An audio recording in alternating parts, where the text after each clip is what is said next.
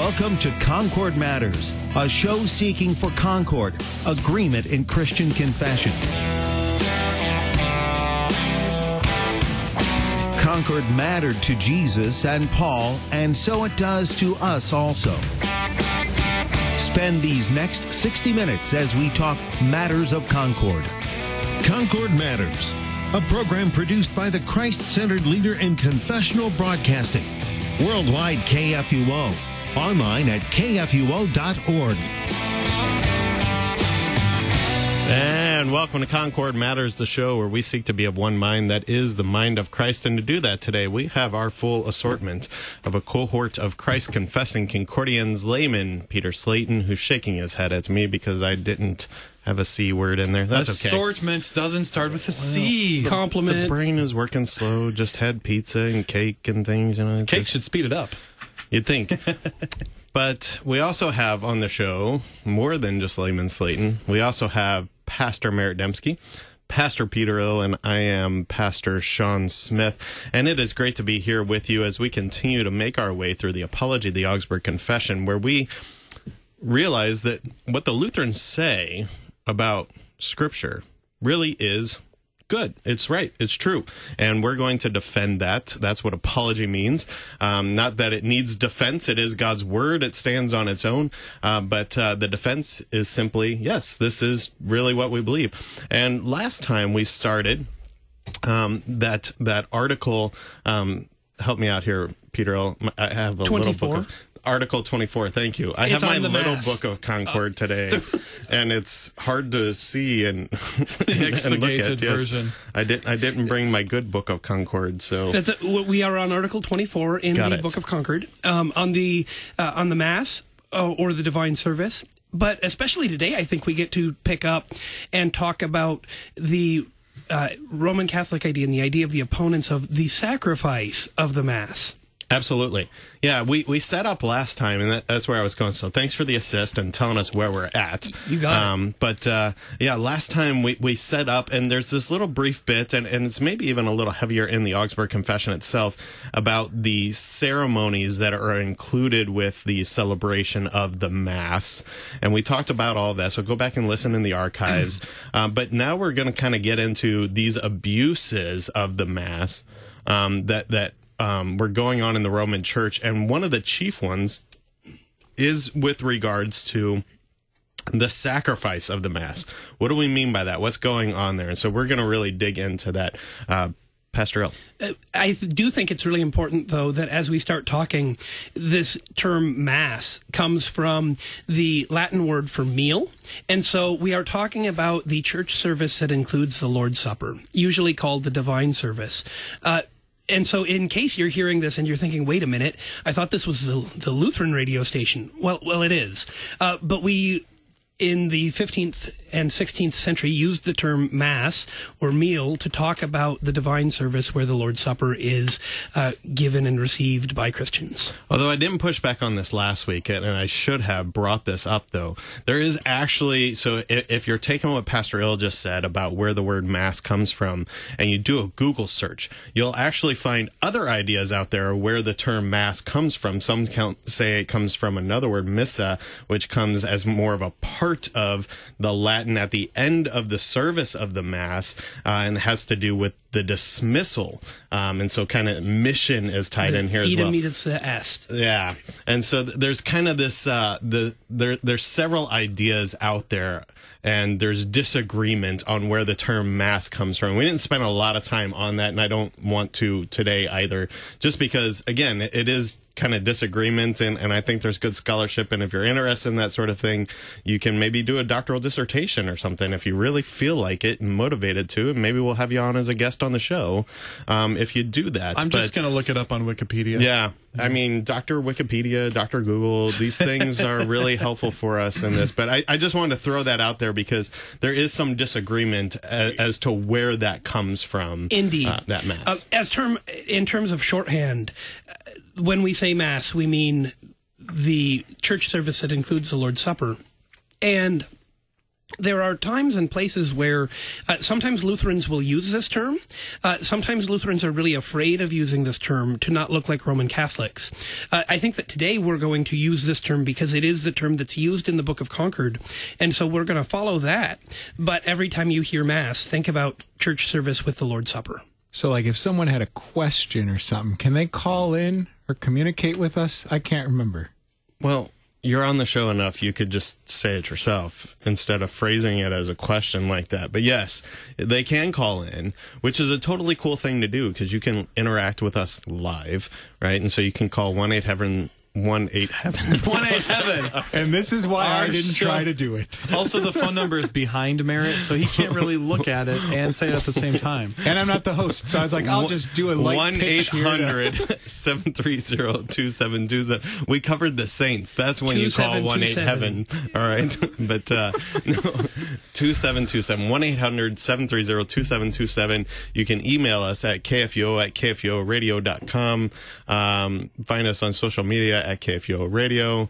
Did I get the email wrong? I can't read that far away. Yeah. KFUO@kfuo.org. That's what it is. And all your social media channels are Twitter, Facebook, and Instagram at KFUO Radio. yeah. So now we got all that out of the way. All right. Yeah, that's a totally cool way to interact with us. Not cool is looking up like one of our phone numbers and texting us later. That would not be a cool way to interact with us. Little stalker. I'm just saying. Yeah. I mean, all of us are volunteers on this show. You know, My we don't get congregation paid. texts me on the radio all the time. They think it's Well, fun. if they have That's it already, okay. that's one totally thing. different. Oh, okay. I have Facebook friends who will Facebook message me during the program too. That's also fun. These are okay channels in which to communicate with us. So And please if feel you're my free to mom, do so. then you can totally call me too, because I know you listen. So Yeah. she can. Yeah. Can we now say hi, Mom? Hi, Mom. Okay. Can we talk about The Book of the Concord. Mass now? Yeah, let's. Have we got enough silliness out of the way for the rest of the show? The Okay. answer is We got always 40 minutes. no, All but right. let's move ahead anyways. All right, but yeah, picking up totally awkwardly now back to the thing. So we did talk about Pastor Hill. You're right. When we're using the term Mass, it's a order of service with Holy Communion, right? Although I will also say it can also be used specifically in terms of just the rite of the service of Holy Communion itself, kind of that specific rite. So when we're using it today, we're going to be actually more focused on that kind of finer point of actually the meal, the Lord's Supper itself, and especially when it comes to the sacrifice. And so we're going to go ahead and dig into that, and we are picking up an Apology of the Augsburg Confession, Article 24 of the Mass, and I'm going to start reading at paragraph 9. The adversaries compile many references on this topic to prove that the Mass is a sacrifice. Here, talking about that meal itself, the Lord's Supper. Yet this great war of words will be quieted when the single reply is put forward that this line of authorities, reasons, and references, however long, does not prove that the Mass bestows grace by the outward act, ex opere operato, as we have talked about. That's the Latin for that outward act. Or that, when applied on behalf of others, it merits the forgiveness of venial and mortal sins, of guilt and punishment for them. This one reply overthrows all objections of the adversaries, not only in this confutation, that confutation being the response of the Roman Catholics to the Augsburg Confession presented by the Lutherans, but in all writings about the Mass that they have published. This is the issue our readers are to be reminded about. Asines reminded the judges that just as boxers struggle with one another for their position, so they should labor with their adversaries about the disputed point and not permit him to wander beyond the discussion. In the same way, our adversaries should be compelled to speak on the subject as presented. When the disputed point has been thoroughly understood, a decision about the arguments on both sides will be very easy. We showed in our confession our belief that the Lord's Supper does not give grace by the outward act, ex opere operato, and that, when applied on behalf of others, alive or dead, it does not permit or does not merit for them the forgiveness of sins, guilt, or punishment by the outward act. This position is supported by a clear and firm proof. It is impossible to receive the forgiveness of our sins because of our own work by the outward act. The terrors of sin and death must be overcome through faith when we comfort our hearts with the knowledge of Christ, and believe that for his sake we are forgiven, and his merits and righteousness are granted to us. Since we have been justified by faith, we have peace, as it says in Romans 5:1. These things are so sure and so firm that they can stand against all the gates of hell. Cited here is Matthew 16:18. If we are to say only as much as is necessary, the main point has already been stated. No sane person can accept the Pharisaic and pagan opinion about the outward act, opus operatum. Yet this opinion still exists among the people and has increased countlessly the number of masses. For masses are purchased to reconcile God's anger, and by this work they want to receive the forgiveness of guilt and of punishment. They want to obtain whatever is necessary in every kind of life. They even want to free the dead. Monks and philosophers have taught this Pharisaic opinion in the church. Although our main point has already been stated, because the adversaries foolishly pervert many scripture passages to defend their errors, we will add a few things on this topic. In the confutation, they said many things about sacrifice, although we purposely avoided this term in our confession because of its ambiguity. We have presented what those persons, whose abuses we now condemn, understand by sacrifice. To explain the scripture passages that have been wickedly perverted, we must first present what a sacrifice is. For 10 years, the adversaries have published many volumes about sacrifice, and yet not one of them so far has defined sacrifice. They only grab the word sacrifices either from the scriptures or the fathers. Afterward, they add their own thoughts, as though a sacrifice means whatever they please. All right, so I think that's a good stopping place. And then basically they're setting up the point. All right, this is really an abuse that we need to dig into, and we're going to take you back to the basics and describe what a sacrifice is. And they're going to launch into that section. We'll begin reading there here in a moment. But anything to reflect on what we just read there, guys? I think there's a really important paragraph where it says we're really going to focus in on the point, and we're going to set parameters in our discussion for what we're talking about. They refer to Aeschines, I believe, who is a 4th century BC orator and statesman in Greece. And his whole point was, after you have figured out what the conversation's about, no rabbit trails. Stay on point and have the conversation. And when you do that, things get really easy. And for the Lutherans, they say, okay, we're going to talk about, is the sacrament a gift that we receive, or is it a sacrifice or a gift that we give? What's the direction of the Lord's Supper? And as soon as we have that ironed out, this conversation is going to go really, really easily. Except that it's still not ironed out today, ironically, right? But this is the point, and Exactly. the very thing that we were stating last time too, of you got to get the direction right. And we talked about even still today, even in those who don't claim connection with Roman Catholicism, that misunderstanding of the direction of worship, of the divine service, of what we do when we gather together, is still not understood well. And so we always got to go back to scripture and go back to a right understanding of that. And then once we get from there, and it's like, well, then it's pretty easy. Layman Slayton. Well, I was one of the things that we can learn from this, and we've talked about this a little bit before on the show, is how to have a discussion or an argument in this case, presenting the different sides. And this is something that perhaps part of the reason the tension still remains and this is unresolved is because we still struggle as humans to properly define things and then stick to the task of let's actually discuss that thing. Because my own human tendency is, as I'm following along with those rules of argumentation and I realize if we follow this trail of logic to the end, I'm going to be wrong. Well, I'm going to throw out a rabbit trail because I don't want to be wrong. And it's just really difficult. And that's what we see. The reminder here as they're going through is like, look, let's properly define things. Let's not have rabbit trails. Let's just have this discussion and let it play itself out. And my own sinful nature, if I'm going to be wrong, doesn't like to allow that process because, frankly, I don't want to be wrong. And that's really the most important thing for me. And we've talked about, especially for the Church of Rome, why this is such an issue that they don't want to be wrong. And it's just tied up to that age-old thing. It's honest that it's all about the money. right? Yeah, well, power. I mean, influence. we talked about last time we read about how one of the major issues with this is the paying for the saying of masses, and that was referenced in what we just read again here today as well. And all these masses are being said, and it's to spring even those who are dead. And essentially what you're saying is you're denying Scripture that Christ in his sacrifice, his perfect sacrifice once for all, as we're told in Hebrews, isn't good enough. And then even more, you're using it for money gain opportunity. And then you have all these rabbit trails to show that you're right, and you're making things up, and you're using words and redefining them however you want. And none of it's really faithful, and it's actually leading people away from Christ, meanwhile done underneath the name of the church. Anything else to add, guys? All right, now I think we've we're fallen good. silent. All right. Shall we dig in more then to the actual, what is a sacrifice, the kinds of sacrifice?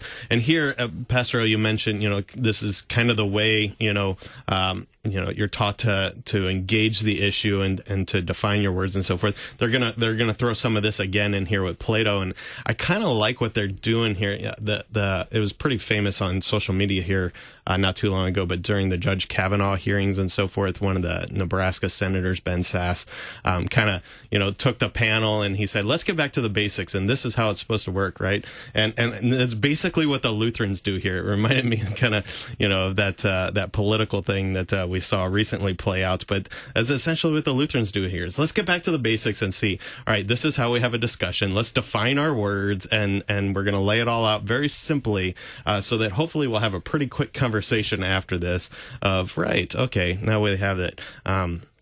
And so we're going to dig into that. Picking up paragraph 16, this has the title, What is a Sacrifice and the Kinds of Sacrifice?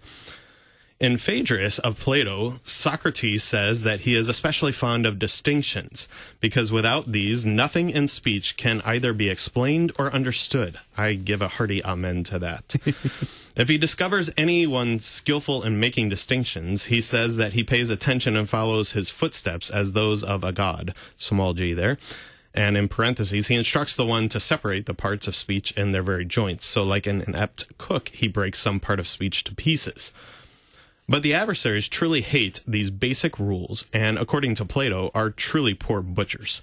For they break, there's some name calling in here too, but like educated name calling at least.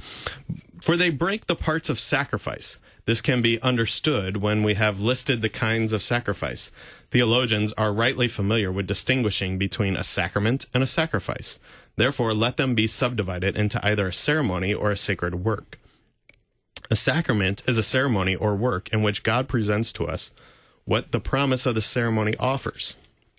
Baptism is not a work that we offer to God. It is a work in which God baptizes us. In other words, a minister baptizes us on God's behalf. God here offers and presents the forgiveness of sins and so forth, according to the promise, whoever believes and is baptized will be saved. Mark 16:16. A sacrifice, on the contrary, is a ceremony or work that we give to God in order to provide him honor. Furthermore, there are two kinds of sacrifice, and you know what? I'm going to stop there. Let's dig into what we've laid out there. All right, I think we have a pretty basic setup there, and I like this move here with baptism at the end. But go ahead and jump in, Pastor Dembski. This is getting back to me for that throw ball at the beginning. Okay. So what would you like to know? Commented on. We have you on the panel of the show. How can I help you to help teach? I'm going to go ahead and jump in. Okay. I think that a part of this that is Pastor Dembski. really good is this idea of a sacrament is a ceremony that conveys the promises of God. And so here we have in baptism the promises of God given with water and God's word. In the Lord's Supper, we have the promises of God given with bread and wine that Jesus says is his body and blood. It is God who baptizes through the pastor. It is God who provides the Lord's Supper through the office of the Holy Ministry and the pastor who's there in your local congregation. And all in all, this is a direction from God to us. And so in this paragraph or paragraphs so far, we haven't actually started talking about sacrifices. We're talking about sacraments, those gifts of God that are given to his church. Well, I was just going to say, it's nice to have the the fact that we are digging into the vocabulary, because as you amend and as we have emphasized, just that defining what we are talking about.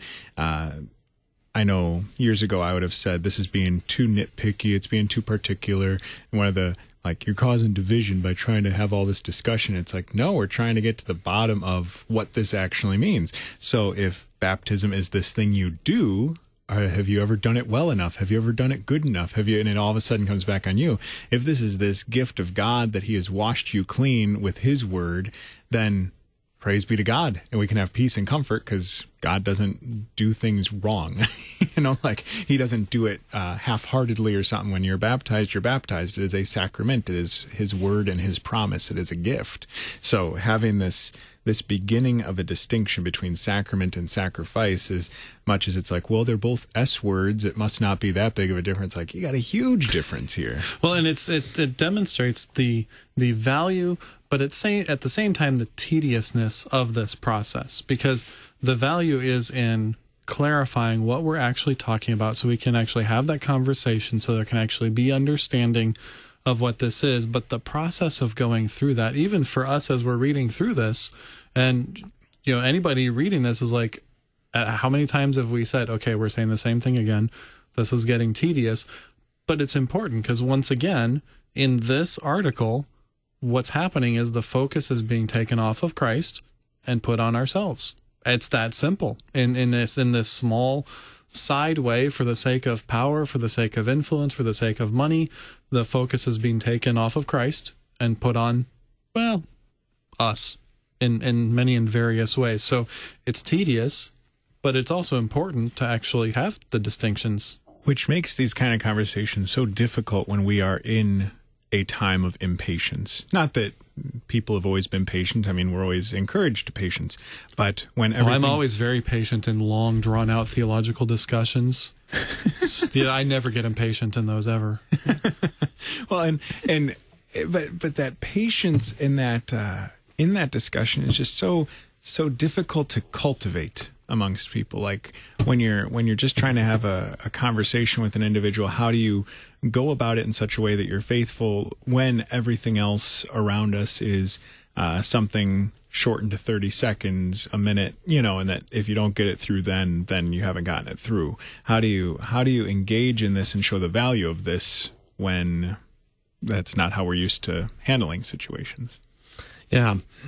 I want to back up too. I was patient to jump in, but earlier you guys were talking about, but I'm the host. This helpful distinction between sacrament and sacrifice, and earlier before this section, the first section that I read, it talks about one of the reasons that they avoided using the word sacrifice in the confession itself was because of its ambiguity. It's not that it's not connected with it.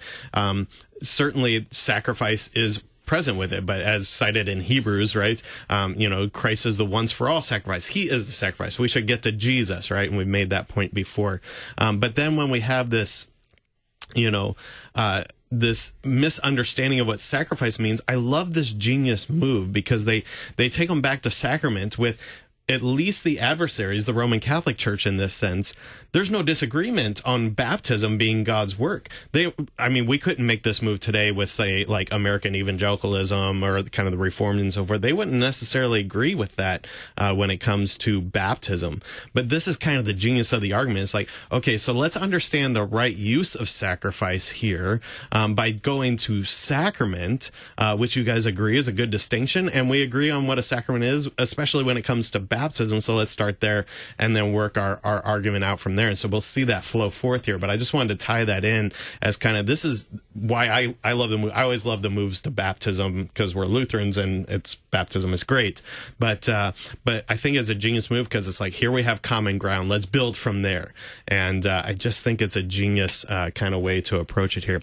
We have to come to a break here in just a second. But before we do, a reminder that this is Rally Week here on KFUO Radio. And so definitely it's a good thing to support this. As I said, we're all volunteers on this show. None of us are paid for this, but we wouldn't be able to do this if there weren't wonderful folks who support the work that KFUO does here. And so we're very thankful that we have the opportunity to come and teach the Lutheran Confession of Faith from the Book of Concord and, of course, the Scriptures as well.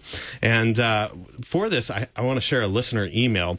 This comes from Ron in St. Louis. And says, I've discovered your program, Concord Matters, sometime after its beginning, and I regret that I did not note it from its beginning. I'm aware that I can review archives and listen also on Saturday mornings, and I will.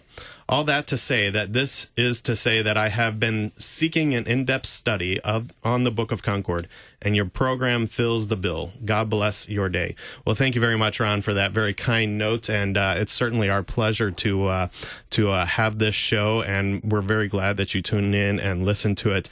If you're also interested in supporting the work that KFUO does here, you can partner with KFUO by calling 1-800-730-2727, that number I stumbled over earlier, or you can call in St. Louis, as it appears you are in St. Louis, Ron, 314-821-0850, or you can text the letters KFUO to the number 41444 to make your gift today. And during Rally Week, for a gift of $100, we would like to send you the Christmas album Volume 1 from the St. Paul's Music Conservatory, which includes 17 tracks of beautiful sacred Advent and Christmas music on this CD. I'm holding this CD right here.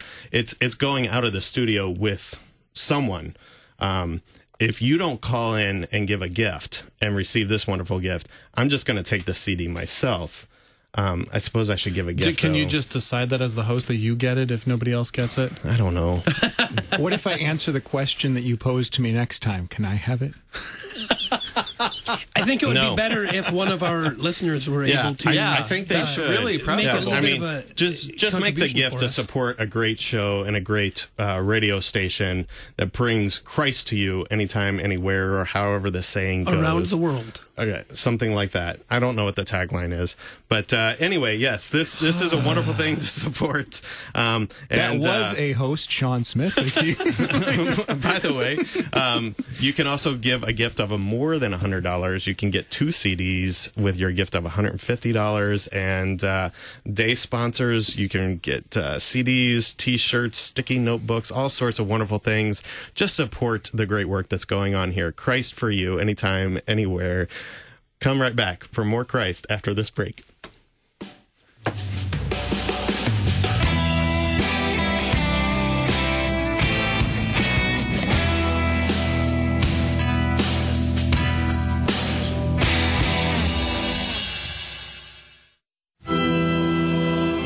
This is the day which the Lord has made. Let's rejoice and be glad. For the lonely and homebound, for the grieving and dying, and for all those who are afflicted in body, mind, and spirit, especially for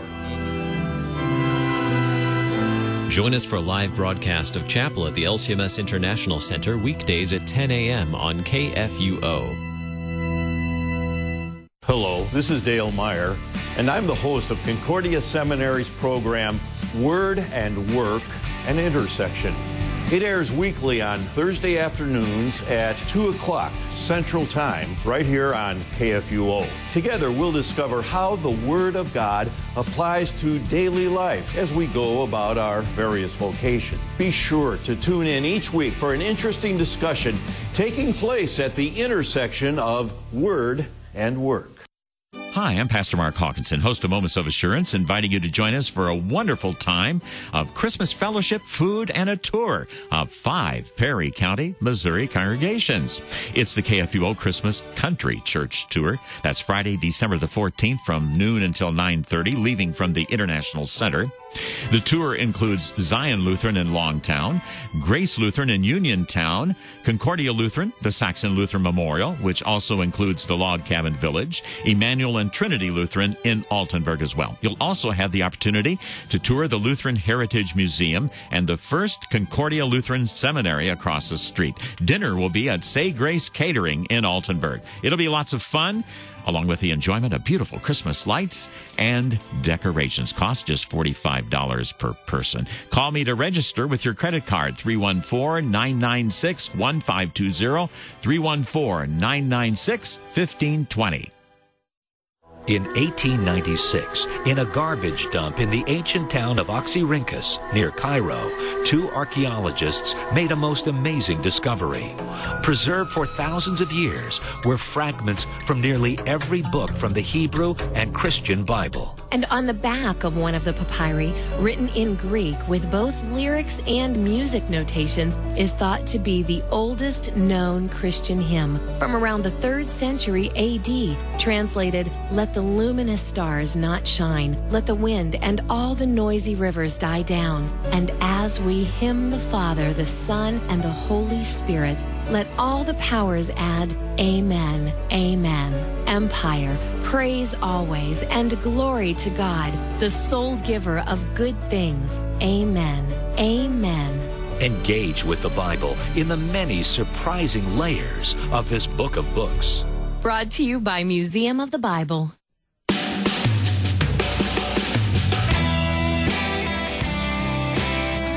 And welcome back to Concord Matters, that show where we seek to be of one mind, the mind of Christ. We have our cohort of Christ confessing Concordians here today. That is layman Peter Slayton, Pastor Merritt Dembski, Pastor Peter Ill, and myself, Pastor Sean Smith. And we are continuing to make our way through the Apology of the Augsburg Confession, Article 24 of the Mass, which simply means the Lord's Supper, the rite of it, the whole divine service. Reminder that you can call into this show first to give a gift during Rally Week here to continue the great work that KFUO has going on. You can call in at 1-800-730-2727. You can email at KFUO, well, not at KFUO. You can email KFUO at KFUO.org. You can also find us on social media, Facebook, Twitter, Instagram. At KFUO Radio. At KFUO Radio. Got it. All right, got in all the information. A reminder that during Rally Week, with your various gifts, you get different gifts for your gifts. How many times can I use gifts? All right, different. But we have yous. CDs here, wonderful CDs from the St. Paul Music Conservatory. Great work that they're doing. I like their approach just in general. I know that this isn't what the show is about, but I like how they just basically have said, if you don't know about St. Paul's Music Conservatory, you can look in the archives. There was a coffee hour show on it a couple days ago, and they had them on. But basically, they said, stop complaining in the church, right? You know, we never can get church organists. We can never get singers in our churches, right? So they said, stop complaining and just start teaching. And that's what they've done. They've set up in their church that they're just teaching the next generation of musicians for our church from who they have around. I think that's a great mentality. And on that end, I'm going to do the same thing. I'm going to stop complaining about people that don't know about the Lutheran Confession of the Faith, which comes from scriptures, and we're just going to start teaching. So with that beautiful segue, or continue teaching, right? Because we've been teaching. Yeah, almost beautiful segue. Moving on. We do have this beautiful segue of this teaching about the Mass, the meal of the Lord's Supper. And one of the things that we were talking about before the break was this use of the term language. And I believe we actually have a caller we do. To visit with us a little bit. Dan from Toledo. Yeah, hi. Thanks for taking my call. Thank you for calling in. Yeah, I've been listening via podcast for a while, and it's good to listen live. My question, I guess it's partly a commentary, but regarding the term ex opere operato, I know that the way it's used here in the Confessions differs a little bit from the way that Catholic theologians will use it. And so without some clarification, it can lead Catholics to hear this kind of criticism of ex opere operato, to hear that that Lutherans don't necessarily believe in the real presence. You know, when we get to communion, that it's really about me and Jesus having a private faith encounter when I receive, the body and the blood. So just a little bit of clarification there as far as, when Catholics hear this term, they're thinking, no, it doesn't depend on the priest's worthiness to say Mass, to make Jesus show up. It's the fact that we're using the words and that we have the bread and wine, and we say the words of institution. So I just wanted to just offer that as a little clarification, because I know in talking with other Catholics, they hear this criticism from the Lutherans and they think, oh, the Lutherans don't believe in the real presence. So that's just my commentary, and maybe you could talk about that a little bit. Yeah, thank you very much, first of all, for listening, Dan, and for calling in and offering that clarification. Yeah, there's kind of a multi-leveled thing going on here, and it is helpful to kind of define out what we're talking about here. So in terms of ex opere operato and doing of the work, that phrase that Pastor Ill loves to bring onto our show quite a bit. It shows up in the confessions a lot, especially the apology here. And so that kind of makes the point that it shows up in kind of different ways. And I don't think I made the point last week or at the beginning of this show, but the Lord's Supper is one of the most talked about things in the Augsburg Confession and then the Apology as well. And we've seen several different articles on this issue. And so it came up more in that in both kinds discussion, which is article, my numbers are failing me here. I have it. Hang on. It is Article 22, where we talk about receiving the Lord's Supper in both kinds. And it has to do with the whole presence issue is tied in there. And so I think that's what our caller Dan is getting to, is that, there is this issue that goes on when the priest says the word, and I think we brought this up last time too, that hocus pocus comes from this, right? That in the saying of the words it becomes, and so forth, and tied in with that for Roman Catholics is that the worthiness of the priest and things like that are all tied in, the merit of the priest. And so it ties into our present discussion in this sense, that this is part of the saying of the masses, is that you're kind of getting the merit of the meal itself, which is not what the Lutherans are making a point about the real presence or anything of that nature. We're in agreement with that, and if anything, we've wrestled with in our own church body the nature of what we call receptionism. I think maybe we've talked about this on the show as well, too, where it's only becomes Christ's body and blood when I receive it. Well, that's not really the case, and so when we receive it in faith, it is the Lord's body and blood present and going on there in the Lord's Supper, and so we definitely have that tied in here. When it comes to the saying of the masses, the paying for masses and so forth, what the Lutherans are kind of making the point of here is that just by doing the mass itself, that it is meriting something for you. And that's how they're using the ex opere operato in this sense. And so it works kind of like this. And actually, this can still be done. I was just at an arch abbey here recently in Indiana, and they had a sign right there that I could pay for a mass to be said for a loved one or for myself, right? And that it's kind of a spectator sport. I think we set this up on the show last week and so forth, that, just by them doing it, they're at the Arch Abbey and their own merit and the holiness in which they conduct that. I don't even participate in it. I don't receive the Lord's body and blood. Of course, being a Lutheran, I wouldn't participate in it anyway, and they wouldn't allow me, and they practice closed communion just like we do.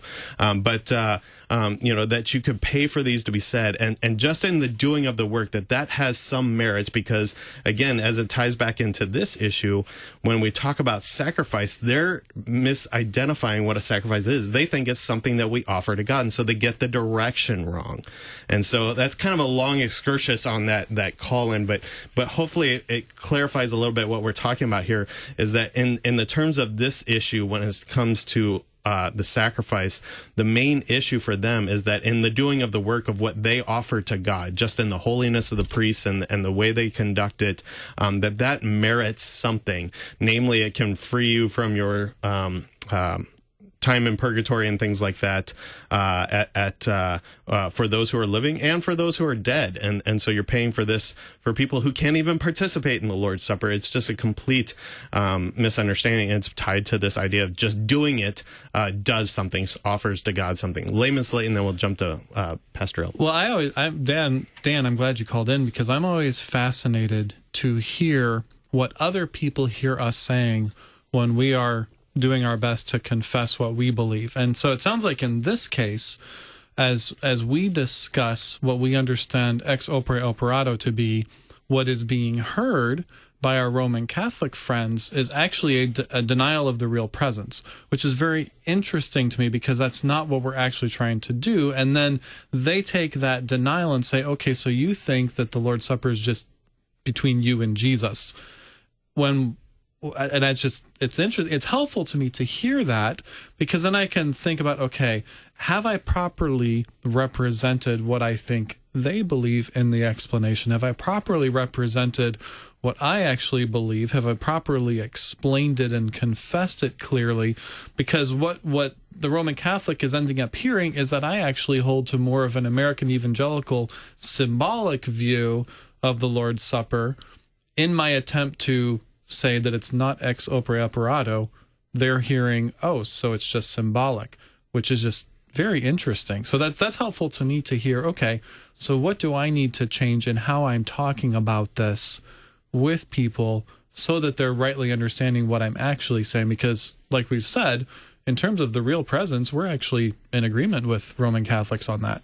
And well, I know I said Pastor was next, but I just want to respond to that, and in this sense of that was present at the time as well. And it's one of the reasons that they make this move. And right before the break, I said I think it's a genius move where they bring in, okay, we have agreement on baptism. Let's talk about it from that angle. Because it was very much, I mean, this is their whole, they begin both the apology and the confession itself. We do not abolish the Mass. And so it is kind of tied in with those words of, it was being thrown at them at that time, you don't celebrate the Mass as it really is. And they say, no, actually, you're the ones who don't really get it because you think it's something that we offered to God. And so then they kind of back it up to the basics here and try to start with a place that they have commonality. And so, yeah, it is helpful to hear that confusion is still kind of present there for Roman Catholics to this day. Now, Pastor O. I think that this is beautifully encapsulated and summarized in the Small Catechism. What is the benefit of such eating and drinking, especially of the Lord's Supper? This is shown to us in these words, given for you and shed for you for the forgiveness of sins. And then from that it follows, how can such eating and drinking do such great things? It is not the eating and drinking. Indeed, that does them, but the words which are given here, given and shed for you for the forgiveness of sins. These words are, beside the bodily eating and drinking, the chief thing in the sacrament. The person who believes these words has what they say and express, namely the forgiveness of sins.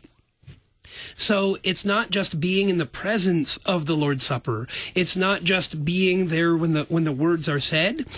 It's not even the simple eating and drinking, but it is the eating and drinking in faith.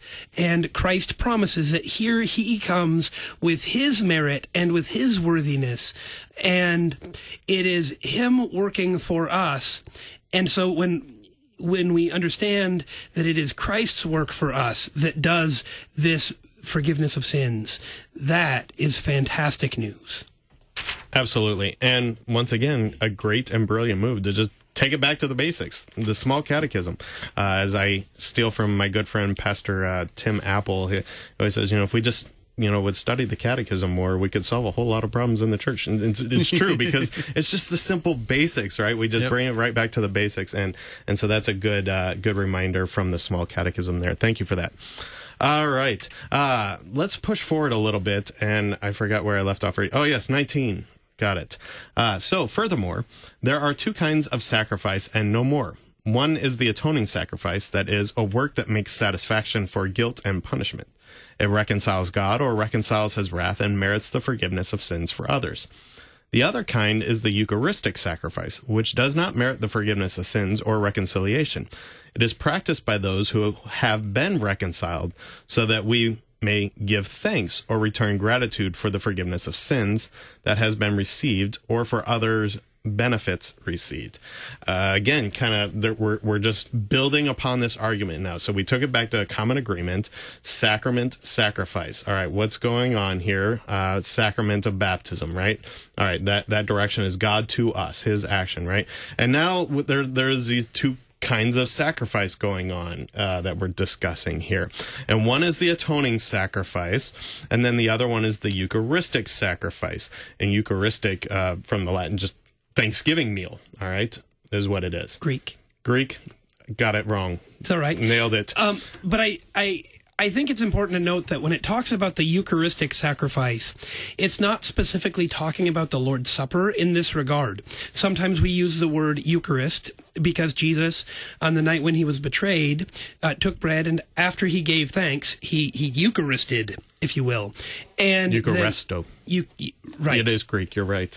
And then after he gave thanks, he gave the Lord's Supper. But the Eucharistic sacrifice that it talks about here is the sacrifice of thanks and praise, not specifically the Lord's Supper.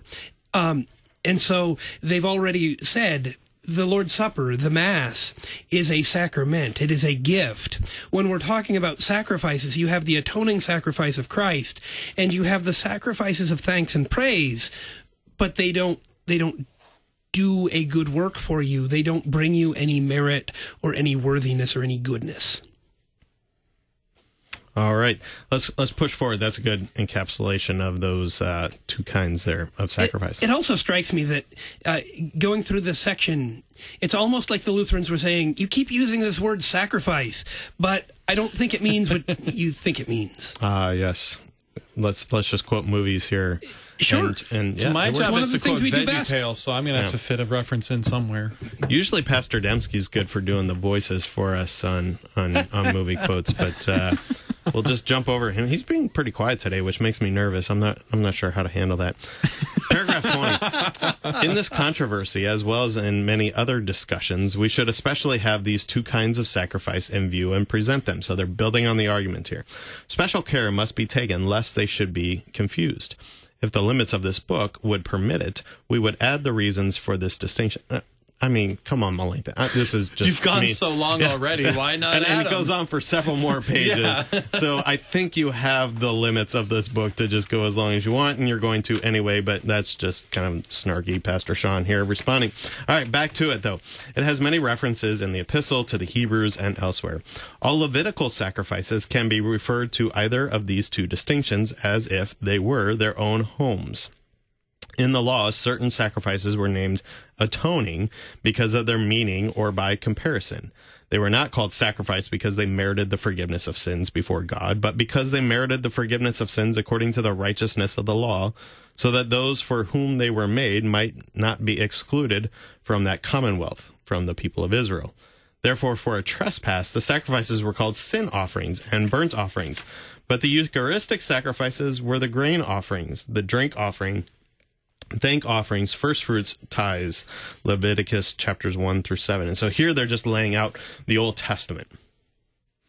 This was, prepping for this show, looking through, this is one of those sections that you just kind of have to read again and again and again and again and again, and trying to wrap your mind around how they're laying out the argument and trying to figure out how do we articulate this in the best way. Because if you were just to read out of context, just paragraph 19 about atoning sacrifice, Eucharistic sacrifice, someone would be like, oh, now they're just making up stuff. It's like, well, no, that's why we have the next 5,000 pages is to explain how this all fits together, And so you get to the Levitical stuff, and here's where we're pulling these to say you've got these sacrifices that are just praising and thanking. You've also got these sacrifices that are atoning for sin, the passing on the sin to the goat, and all this kind of stuff. And so trying to wrap our minds around this and figure out, okay, how are they pulling the framework of Scripture into this discussion without just making up terms, without just making up new words or something like that, but pulling in to say, here's why we have an issue with this term sacrifice and specifically how it is being used in the context it's being used, because either you're suggesting that you're doing something to deserve forgiveness, which Christ has already done once for all, or you are doing a sacrifice that's just saying, thank you for what just happened, rather than the idea that we are doing something unique that deserves forgiveness on its own sake. Yeah, and we've made this point on the show before, too, but it bears repeating. Sometimes the Apology of the Augsburg Confession can get so kind of weighty and deep and maybe even makes for bad radio. So thank you for all for who listen in and as we plug through over a year of Article 4 of it and so forth. But these are, classically trained theologians, but also just academics in general. And so they're using logic and rhetoric. And this is just, I mean, it's cited right there in the beginning of this section, right? This is exactly what Plato tells us to do. So let's build the argument, all right? For us, it might be, you have your introduction paragraph, point 1, point 2, point 3, and then your conclusion, right? That's how you write an essay. And so that's basically what they're saying. Look, this is how you build an argument. And we're just going to walk you through our argument on what is going on here. And so that's why I've tried to make the point here, even though we're taking this in sections, it's building on that. And so this is and most of us, as we read this, to our modern ears and eyes, are saying there are not nearly enough GIFs and YouTube videos to relay what is happening here in this text. Because we're dumber than they used to be. I need a character doing the same thing over and over to relay the emotional thing of what's going on here. It's like, yeah, this is tough. And so it does take us kind of reshaping our mind and how we think as we read this to try to gather the points. I am a complete and total nerd, and I love the book of Leviticus. And I'm pretty sure that somewhere out there's a group of people who just went, because Leviticus, for many Christians today, well, hopefully, but there are many Christians today who are, kind of terrified of Leviticus or kind of bored by it. But in Leviticus, we see these offerings, these sacrifices that are made that really come in these two categories. One category is the sacrifices of the Day of Atonement, the sin offering, offerings for reconciliation. And then on the other side, there are the first fruits offerings, the tithes, meals that are actually fellowship offerings, meals that are brought together to the temple, and the people eat together the sacrifice and are joined together in this sacrifice of thanksgiving. And so all Melanchthon is doing is laying out in Leviticus, he's summarizing the book. Hey, there's two kinds of sacrifice. There's the kind for the forgiveness of sins according to the law, and there's the kind for get-togethers, thanking and praising God. And once again, building upon something that they would have common agreement with the Roman theologians on this point. They're not going to debate that from the book of Leviticus. But we do have this disagreement. And so let's build the argument, right? Let's just take it one little bit further here. So picking up paragraph 22. In fact, there has been only one atoning sacrifice in the world, namely Christ's death. As the epistle to the Hebrews teaches, it is impossible for the blood of bulls and goats to take away sins. 10:4. I just wanted to get that in there because I think that brings us right back to the point, and we made this point a million times on this show, and it's the Lutheran point over and over again. How do we get to Christ? Or even more importantly, let's not get to Christ. Let's start with Christ. He is the way that we understand this. And so the book of Leviticus, right, always has in mind Jesus. And so you really should love the book of Leviticus with Pastor Ill, right, who's doing his happy dance right now and just made it awkward in the studio. Right, let's get to Jesus. Just that point that Leviticus actually is very beautiful, and when you're able to see a structure of how it's put together to understand what you're reading, because otherwise it does look like a whole long list of rules that are totally unapplicable or something like that. And yet when you look at it in the context of Christ, then it does become beautiful because we see that he is the one sacrifice that takes away our sins. He's the one that atones for our sins so that we have eternal life and so that we're made pure. Absolutely. I'm going to wrap us up there. We got to Christ. We got him out there. We understand. We're building the argument. But I just want to remind you that this is Rally Week, and you can support this great work. And I'll send this out to all those who love to text me in the middle of shows. Kristen Eman, who I know is listening and texting me. I said it's not cool to do that. You should call in, but she did it anyway. But you can also call in, Kristen Eman, and all other listeners out there. And you can support the great work going on at KFUO here during Rally Week. With a gift of $100, you can get a great CD, the Christmas album from the St. Paul's Music Conservatory. Gift of $150. You can get 2 CDs. You can become a day sponsor, get a T-shirt. All of it is Christ for you, anytime, anywhere. Thanks for stopping by today. Until next time, keep confessing, church.